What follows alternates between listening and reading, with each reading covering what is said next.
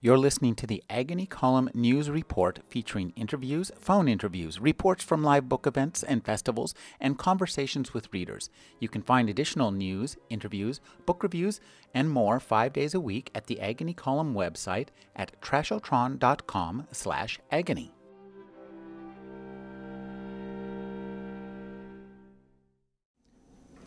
When she was 6, he had her put on a life jacket for cushion, told her not to touch the hot ejected casings, and started her on a bolt-action Ruger 22, sitting at the kitchen table and bracing the gun on a rolled-up towel.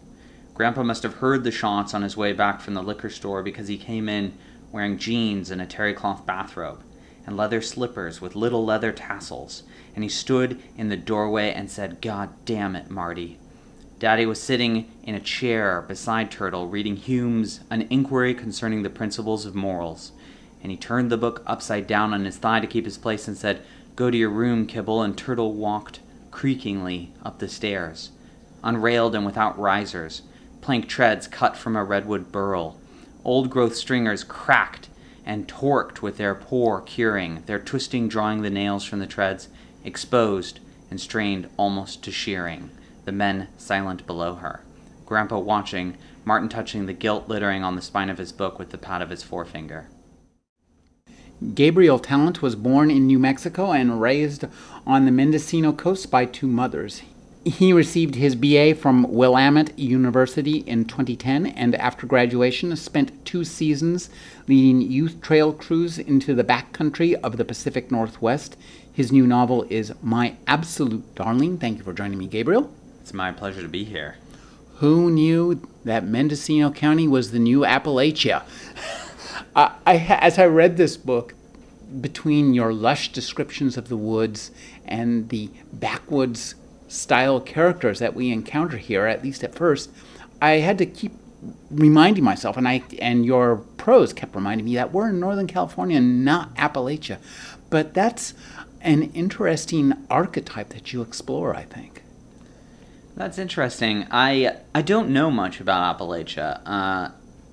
Mendocino is a place that is very sociologically complex, and it certainly does have an element of there are many people there who are idealists who've gone there from oftentimes with quite good educations and are making a living there, a very counterculture living, and who are intoxicated by ideas. So you have a lot of highly literate folks living out in this very rural place where the lines of culture are very messy and I think hard for some folks elsewhere in the nation to parse.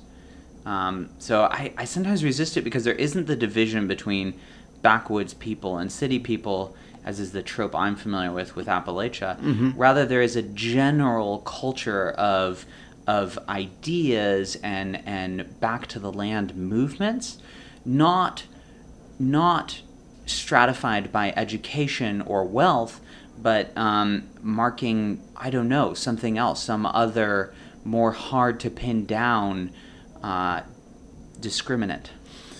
I think that this novel is so wonderful. It's almost like a stage play in some ways. We have a relatively small cast.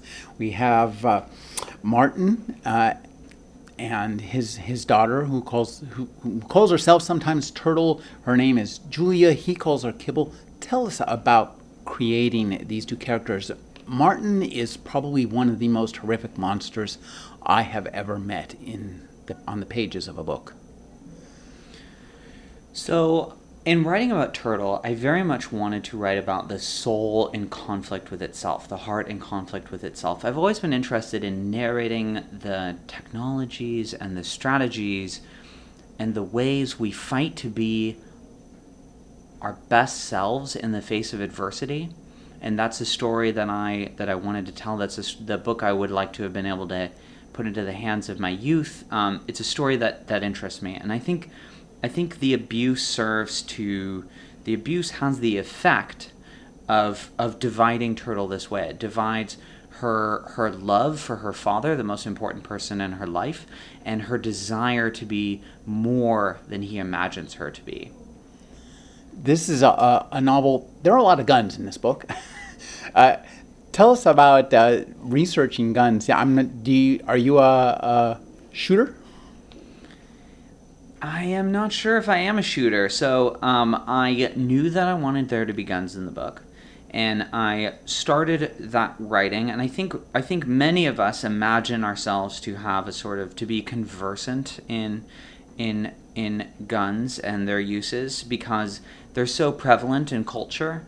But what I found out is that I was under a lot of misapprehensions, and many of the people I went to for advice were under misapprehensions, and so there was nothing for it but to buy the guns, go out, shoot them myself, and try and get good, and in that process of learning, try and write about them accurately. Wow.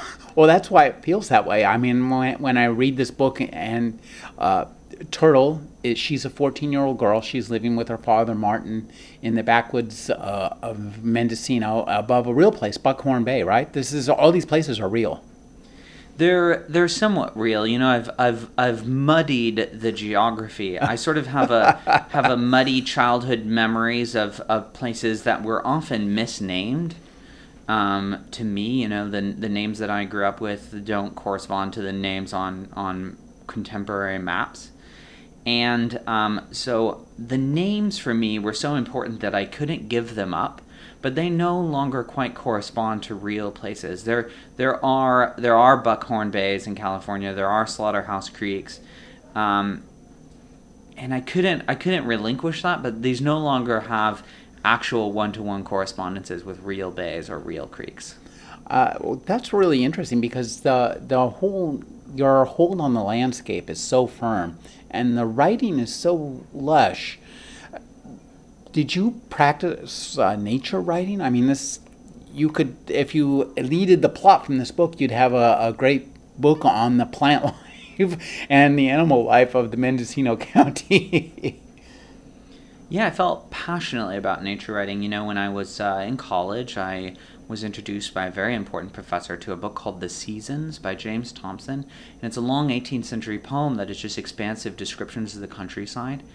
And it filled me with longing to have those books today and the longing that they would have that kind of cultural importance, that our imaginations and our souls could be captivated by a passionate relationship to landscape.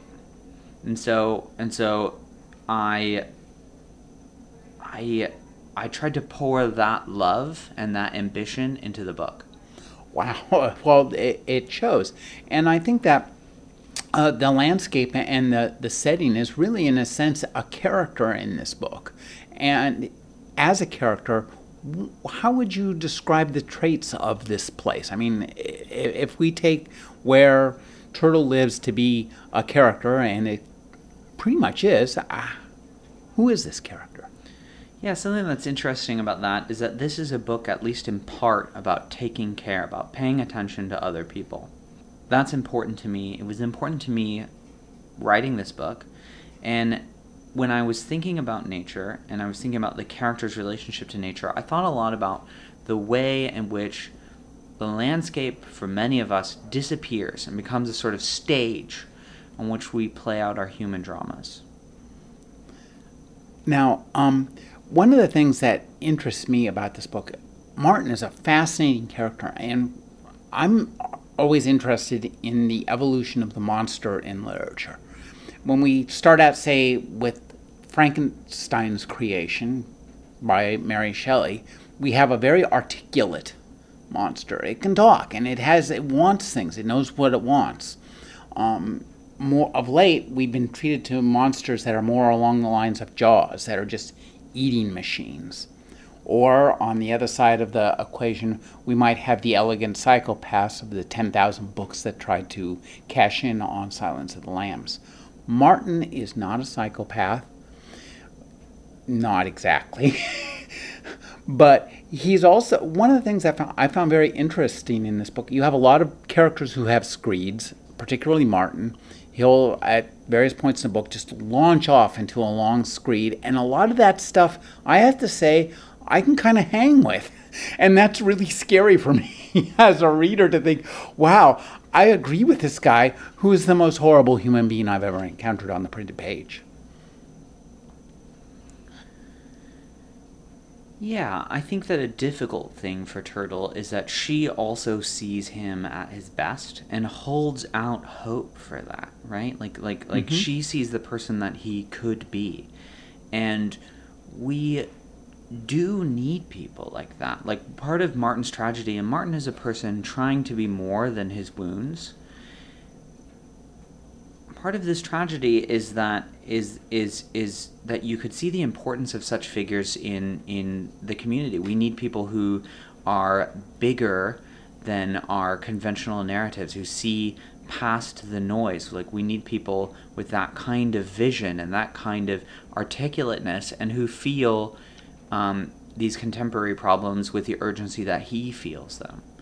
And I think Turtle feels the loss of that, and I feel the loss of that. Turtle is such a fantastic character, and I think this is one of the interesting aspects of your book. In Martin, you create an almost tireless and very scary monster. So to balance that, we have Turtle, and I think she's so inspiring, and the battle that she's constantly going on, that's tearing her apart, is trying to figure out where she fits in this world, who she is, can she get away, can she stay. As you were writing the prose for this, how much did you, how distant were you from Turtle's character? How distant was I? I fought every day to observe her with integrity and compassion. I think that, many people tell me that Turtle is like, that Turtle is somehow beyond identification. They sort of say, how could you write this book? Mm-hmm. And my responses to that is that I think sometimes the belief that such people are beyond our understanding has more to do with our desire to put them out of our minds than it does with the actual limits of our compassion. But look, there's a real thing here, which is that when we imagine the plight of people who are in such serious circumstances, there's a knee-jerk withdrawal, I think. You think, I wouldn't be in that circumstance. And following from that is perhaps some little rationalizing. You explain the differences between the two. And I think we put a lot of work into that, which is elaborating to ourselves in a self-comforting way the characteristics that separate us from people who are the victims of misfortune. And you had to I had to stop that irrational, self-comforting behavior and just be like, look, Turtle is a girl. She's a person like me. She is searching for the way forward through her life. And I sort of had to accept the vulnerability and painfulness of that exercise. I think for me, it was interesting because I didn't twig immediately to how amazing a character Turtle was. At first we see her a little bit more dominated by her father, but as time goes by we see that she has, in a sense, taken some of his teachings and improved upon them, much to his dismay eventually.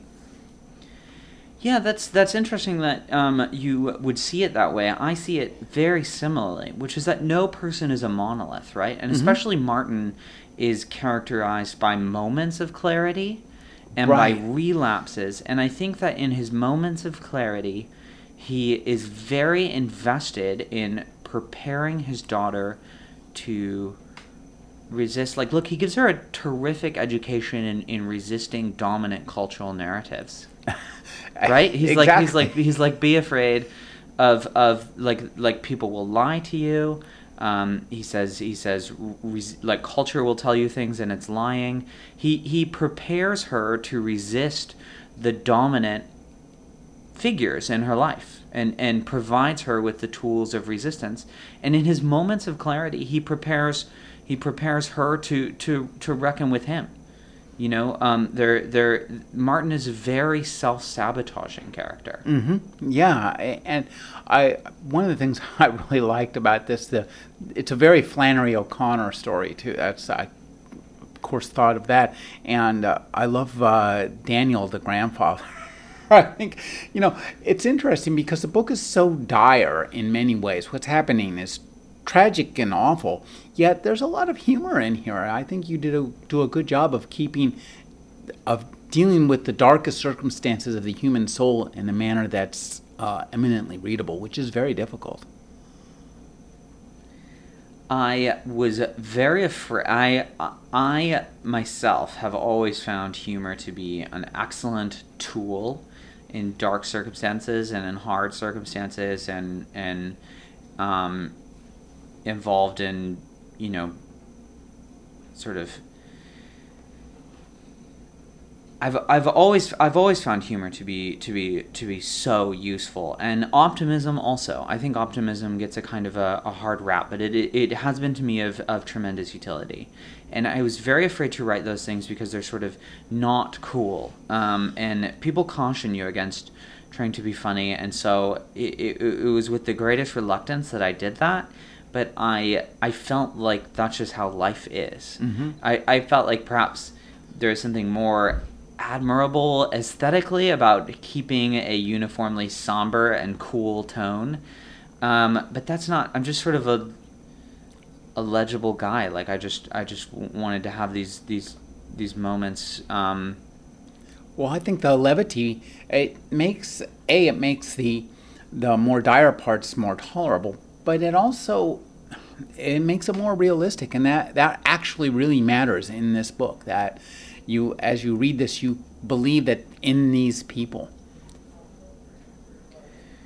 I wanted every day that I wrote them with attention and with the integrity that they deserve. So I'm glad that it comes across that way to you.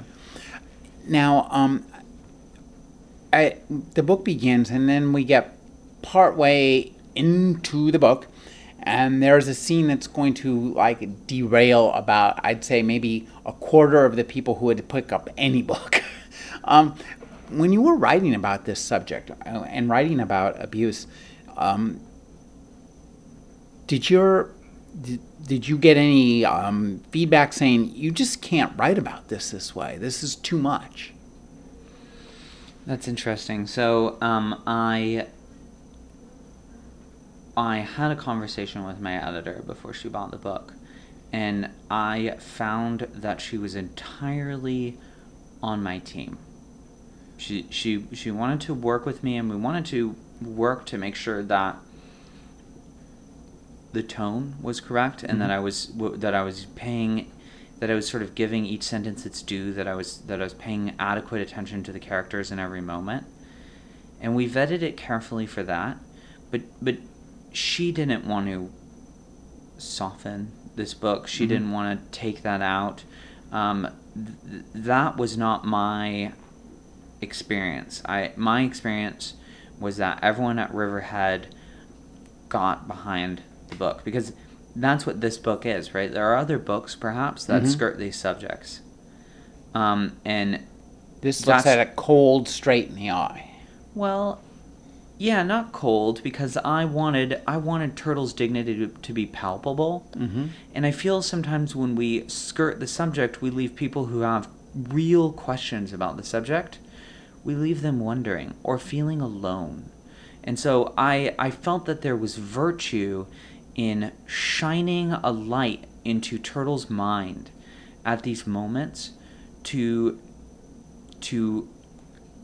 help someone feel less alone, and to show the strategies, and to show that even at her worst moments, Turtle has dignity and grace and is not culpable. Like, even when she is most ashamed, I was not ashamed for her, and I don't think she should be ashamed. And so I was trying to write towards that, and I was trying to do it courageously because I think that's what it demanded, but warmly. You know, I've known people with hard lives, and I I didn't want to take the hard parts out of this book because I didn't want to say, look, your life is too hard to write about. Tell us about Daniel, then, the grandfather. I think he's an interesting character as well. He's, as I say, very Flannery O'Connor, William Gayish to me. He's an interesting figure because that gives us the intergenerational view. We know that he, in a sense, is responsible for Martin, and Martin is responsible for Turtle. So that gives us I guess a yardstick to measure by. That's a provocative question. I really grappled with that, So I did, writing this book, I did a great deal of legwork. I never knew how to. I think other writers have strategies and ways to be efficient at this, but I never knew how to do anything except through brute force of writing. And so I did a lot of writing about Martin.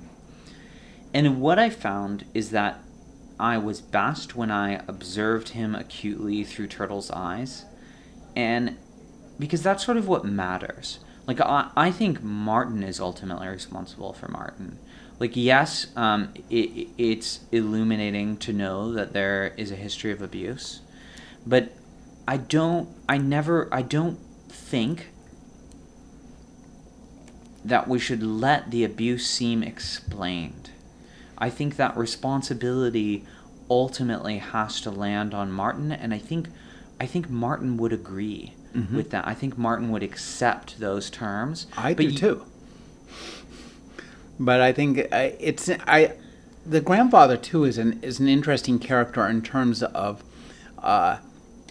acting as I guess kind of a pressure valve for Turtle. Absolutely. He works as a pressure valve, and I think he plays a very important role, which is that he's dialectical with Martin. Like, you can see at certain points where Martin is still loves and is very pained by his father's presence in his life. And you can see ways in which Martin's thinking is a rebellion against the way his father sees the world. And for Turtle, it has a sort of thesis, antithesis, synthesis. Like there's a way in which her grandfather is excellent counterpoint to her father's domineering and controlling way of seeing the world, and he's one of the figures in her life that helps open up the way she sees things, and provides other strategies. Like Martin, you see as giving her a very idealistic way of seeing the world, right? Like Martin is obsessed with types and with meaningfulness. And the grandfather is very concerned with particularity. And you can see Turtle sort of employing both strategies in her mind and sounding them out and trying to see what works for her. And I think sometimes diversity and thinking, like when we see a diversity in the way adults in our lives think about problems, we realize that we don't have to emulate one person's way of thinking. We can try out different strategies. So that's an important role that her grandfather does. He provides a different way of thinking about the world. You were talking about Turtle's mind. Did you interview or listen to interviews with abuse survivors? I am just gonna I'm just going to sidestep that question. Okay. I didn't do formal research. How about that? Okay. Well, was this something in your life, or something that you experienced personally, or? I was not abused. Okay. And I was not abused, and I'm not writing about a particular person who was abused. I have had close friends, and I've worked with youth who have grievous personal tragedies. And being the person that I am, I have my own vantage point on that. I think we all have people in our lives who have been terribly hurt. And because this culture is the culture that it is, I think we all have women in our lives who have been terribly hurt. And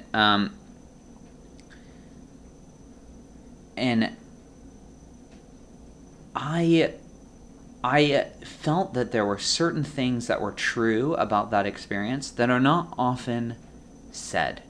And I think that there are certain things that are true about that journey. And I wanted to put those true things in a book. And I felt that to do it with integrity, I couldn't model it off anyone. I had to write made-up characters. I felt that if I pursued something that had really happened, I would never be doing it justice. I had to be working with a system that I felt I understood. You cast your shadows back to the Platonic ideals and then cast new shadows to write about. Sure, yeah. I mean, I had truths that I wanted to write about that were gleaned from my life and the people in it, and I created fictional events in order to showcase those truths. For me, as I read this book, and maybe this is just a coincidence of reading, I noticed a lot of kind of Buddhist thought in this book, and even the way that you speak now about people, there's a bit of that observer consciousness from Buddhism. Is that something that informs your writing or your life? That's interesting. So there is a ton of Buddhism in the air in Mendocino, and I must have just soaked it up. I think Elizabeth, so I have two mothers.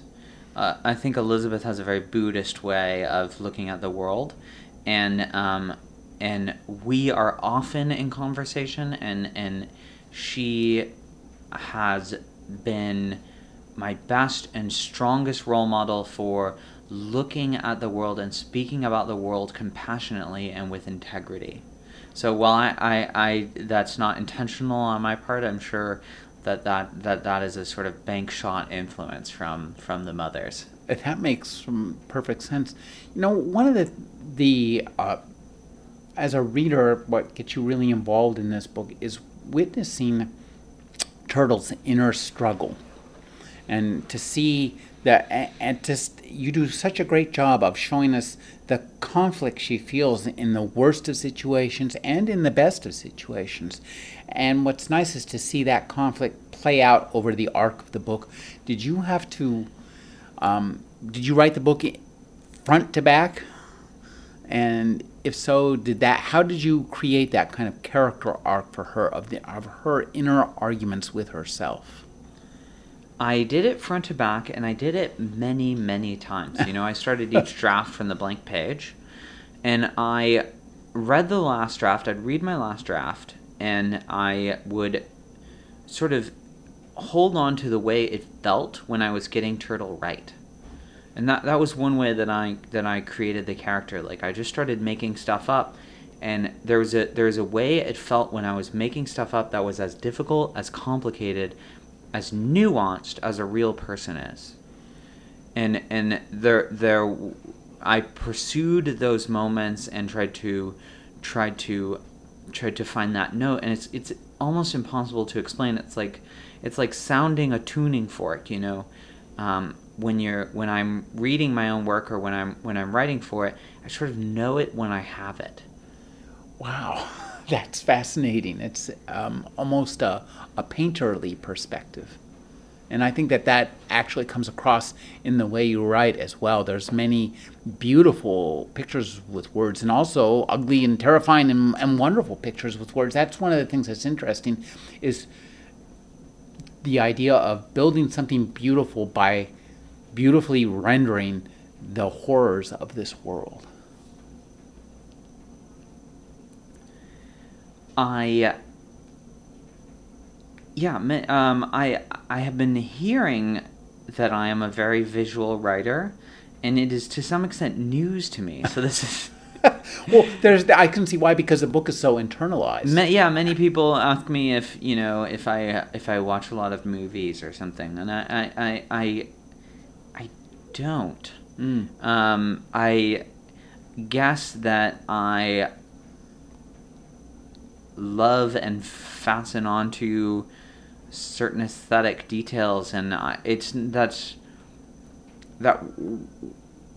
is sort of not an intentional effect. I just wanted to render the reality in an aesthetic and an interesting and a compelling and a real seeming way, and whatever else is the fallout from that attempt.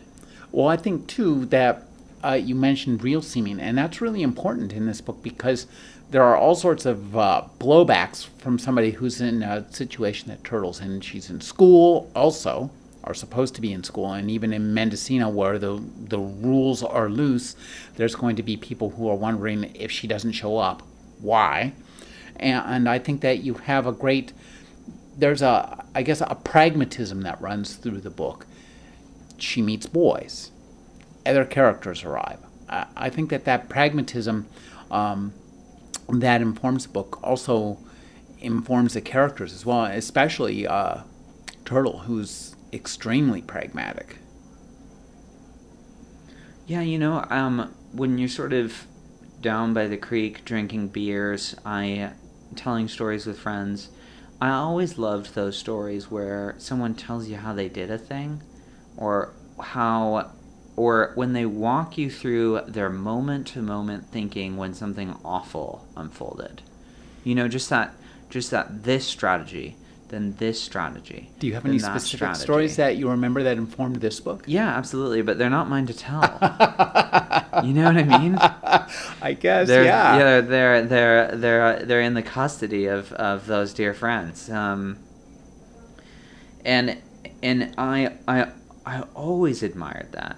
And you finish those stories and you learn something, and there are times when you learn something new. Like, here's an example. So one time when I was in Scotland, I got in like a little bit of a scrape, and my face was pretty cut up, and I'd meet people after that, and I sort of, if I had been guessing on what the fiction, like if I was writing fiction about how people responded, I never would have gotten here, because what people did is they immediately told me why that would never happen to them. Like, immediately and compulsively and mind-bogglingly just opened their mouths, like observed that I am cut up, asked some cursory question about what happened, and before I'm even halfway through what happened, they say amazing things like, oh, well, that would never happen to me because I'm really tall and people are intimidated by tall men. Or what, I'm just very watchful, and predators they can tell when you're an alert, watchful person. And these ideas about why these people were protected from harm were very engaging to me, mm-hmm. and it wasn't obedient to the normal rules of conversation. Right? Like, if you were generating that story and you were basing it off of conversations that you'd had before, mm-hmm. you'd never come up with that, because it's a nonsensical thing to say to someone, right? But it was constant, and I think that's because some other technology of mind, some other process is at work there, and when stories have that, I always valued that. I always thought that was good, and so I wanted to have that kind of careful attention to Turtle's strategies. Like, this is how she was thinking about things. And you mentioned stories, and what interests me in this book, and I just thought about this now when you said that, is that for all the rich story that is inside this book, when we're reading it, I'm not thinking story, I'm just thinking Turtle, Martin, oh my, forest, dark, wet, guns, dark, wet, forest. For the reader, there's not that much guns in the book. There are. There are some guns in the book, but it's not 3 passages. He's hitting that hard. There's lots of nature. Yes. And I'm wondering, and do you... spelling tests. Spelling tests, yes. Do you... to get all the names of all the plants and get them right? Is that something you just know from living in Mendocino, or is that something you go back to the books for and say, okay, I better polish this stuff up? I know a lot of it, Mm-hmm. and the botanists that I corresponded with were invaluable to me. Oh, I would imagine so. Yes. Yeah, and incredible. And I am deeply indebted to their meticulous help. Grasses were the hardest thing for me. You know, I had a good grasp of a lot of other plants, but I'm really bad at two things. I'm really bad at grasses, and I'm really bad at bloom times. Grasses are, of course, hard to identify. You know, it takes me, I don't know, 3 or 4 hours to identify a grass using a dissecting microscope and a dichotomous key. So Wow. the help of a botanist is immense. That's pretty amazing. I didn't even know that there was such a thing as a dichotomous key to dissect grass with. I guess this is color matching? No, you know, so a lot of times it's based on like various characteristics of the grass, and you go through it characteristic by characteristic. Like, does it have an awn and doesn't it? Is it a panicle or a spike? And then it gets more and more particular. Like, do the how many millimeters long are the apices of the awn? It gets kind of technical, and it's fun to do.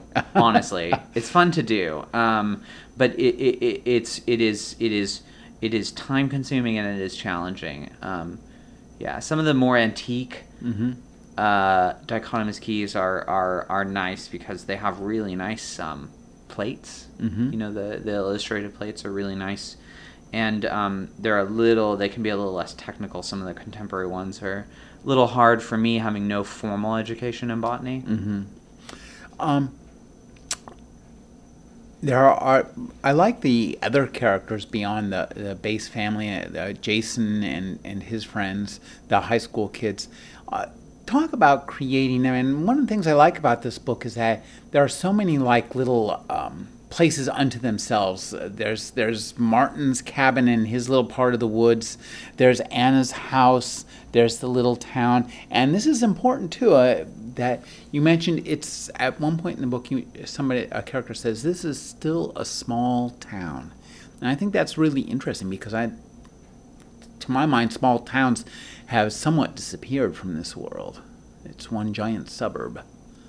Yeah, I had a strong sense of community growing up. Mendocino, when I grew up, had a very like Mendocino against the world sort of feeling. Like we wanted to secede. We generated our own Mendocino County-based currency in order to keep money in the economy, to keep it from being sucked out by really Spondulix. No, it's called seed. Oh, okay. Yeah.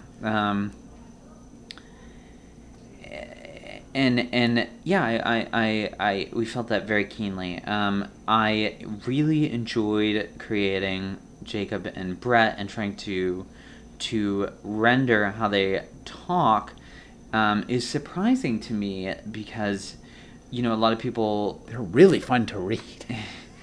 A lot of people have felt this is super alien, very strange way for kids to talk, and it's not that far from how we used to talk. I was a voracious reader and was always talking about books, and we were insufferable, I think, a lot of times. It was like I was bad, but the people who were reading Finnegan's Wake were way worse. Well, you actually outwrote it to a certain extent here. I mean, this is a really amazing work. There's also a certain, I guess, hermetic nature to this novel in terms of the prose is constant, and it's really, although it's beautiful and easy to read and fun to read, there's a kind of, I guess, sealed off from the rest of the world notion that goes on behind this book. Is that again part of it? You said Mendocino against the world. Yeah, I think that a lot of people go to Mendocino to I think that they go there consciously, Mm-hmm. like a lot of people go there to live and work there because of that community. Like that's what they're drawn to, and I think that especially I think that dynamic can be amazing because it creates such a richness of community and sometimes such a sense of unity for the coast. But it can sometimes also create like a little bit of a note of isolationism, because I think living in Mendocino can feel a little bit like the rest of the country has gone mad. when we're in particular political times, I think it can be a little, and that's a complicated element. But I do think that just also because of its geographical remoteness in some ways, like it's just a little bit of a drive to get there. Mm-hmm. It has this sort of idyllic, sheltered quality. I'm wondering how much of you rewrote this? Did you, when you're talking about your process of rewriting, are you talking about like starting out a new file on a computer, typing it out, handwriting it? Yes, so I just start from the blank page, usually on the computer. Okay, so you would start. So you finish one whole draft of the book, set that aside, and then start again. Yeah, read it, and see what I'd like. Read it and try and hold in my mind what I'd done right, and then rewrite it, sort of pursuing the ideal version of the last draft. Being like, these are the things that I'm doing right, and like these are the things that I did too much of, and so on. Interesting. I like the women characters who finish out the book. So talk about creating Ellen.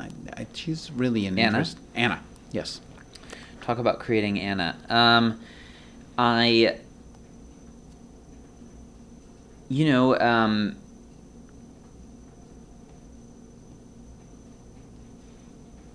Anna is a woman in Turtle's life that was interesting to write because she is a young person. Like, to Turtle, she's an adult, but she's young, and it's having been on sort of the other side of that and having worked with youth and tried my best with youth. I felt, a lot of compassion. I was thinking someone remarked to me that when I had been in high school, so I went back and revisited the Mendocino Community High School where I went to high school, and I saw a teacher who was very dear to me, and and then someone remarked that when I was in high school, he was as old as I am now. And I was appalled at, because like I think the burden of that, of like of just trying to do your best for these kids. When I was in trail crew, my good friend always used to tell me, like, the youth deserve our unimpeachable integrity. Like they demand, that's what they deserve from you. And so you get up in the morning and you try and do your best, but sometimes the way forward isn't clear. I thought it was interesting you said, and I hadn't twigged to that till just this moment, that as readers we are able to distinguish between the different generations of Martin and Daniel and Anna and the other parents in the other grown-ups, so to speak. But it's interesting that as we make the distinguishing in our own reading brain, we also observe that Turtle doesn't make so much of a difference. For her, they're either kids who generally she could protect, or adults who in general probably offer a threat. Yeah, she's an excellent reader of people, but you're right that there's a lot about adulthood that she doesn't grasp. Another, like, the inverse of that is, I think it's hard because you read this novel and you know Turtle. It's hard to realize that it's like hard to bear in mind how unreadable she is to everyone else in her life. Because you have such access to her Right. to her mind. Right, yeah. But Turtle would be a very unreadable, very difficult, very challenging teenage girl to try and interact with. And I think there, I think many readers voiced to me that they're sort of outraged that more people don't see what's going on, but it's simply a fact that it's like a problem of this particular way of telling the book, that it's hard to bear in mind how inaccessible Turtle would be, Right. and also how invisible teenage girls are to most of us. And on the other hand, how much too the people around her might have twigged, but not in a way that she would notice or that she would pick up. And I think that, you kind of, the places where she has her own little blinders, you do a good job of putting those there in a subtle manner. One of the things I think that is interesting in this book is the levels of, I guess, concentrations of the past and present that coexist, in that Turtle and her father live a life that could have been lived anywhere from, the 1930s to now. And then there are people like Anna and Jacob, they're living more modern lives. And I think that's an interesting mix that, this idea of uniformity. This world is not so uniform as we might like to think it is. I just visited a very dear friend who's living on an 1890s cottage with an 1890s stove and cooking on, cast iron and doing a lot of her own canning. There's people are seeking out lives that are meaningful. And while there is a kind of coercion that oftentimes goes on everywhere else, like in the suburbs, it's very hard to set your own life just because the system pressures you into a certain standard of living. But in places like Mendocino, some people contrive their own circumstances, and left to their own devices, they do so with tremendous artistry, but also with tremendous independence. Where will you take us next? Do you know what you're writing next? Yeah, so I have a novel that I'm working on next, and it's a buddy novel about climbers climbing a lot of white granite and a lot of sandstone towers in southern Utah. And so it's about that, and it's also a lot about depression, because one of the characters is severely depressed.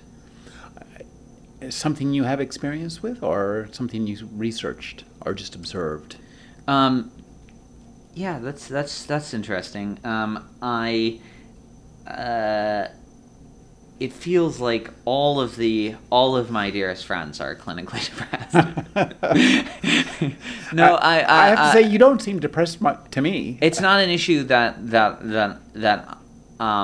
I have, but it is an issue that affects some of the people who are closest and most meaningful to me.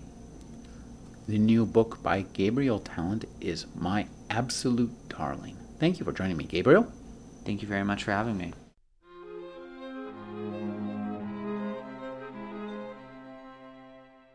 You're listening to the Agony Column News Report, featuring interviews, phone interviews, reports from live book events and festivals, and conversations with readers. You can find additional news, interviews, book reviews, and more 5 days a week at the Agony Column website at trashotron.com/agony.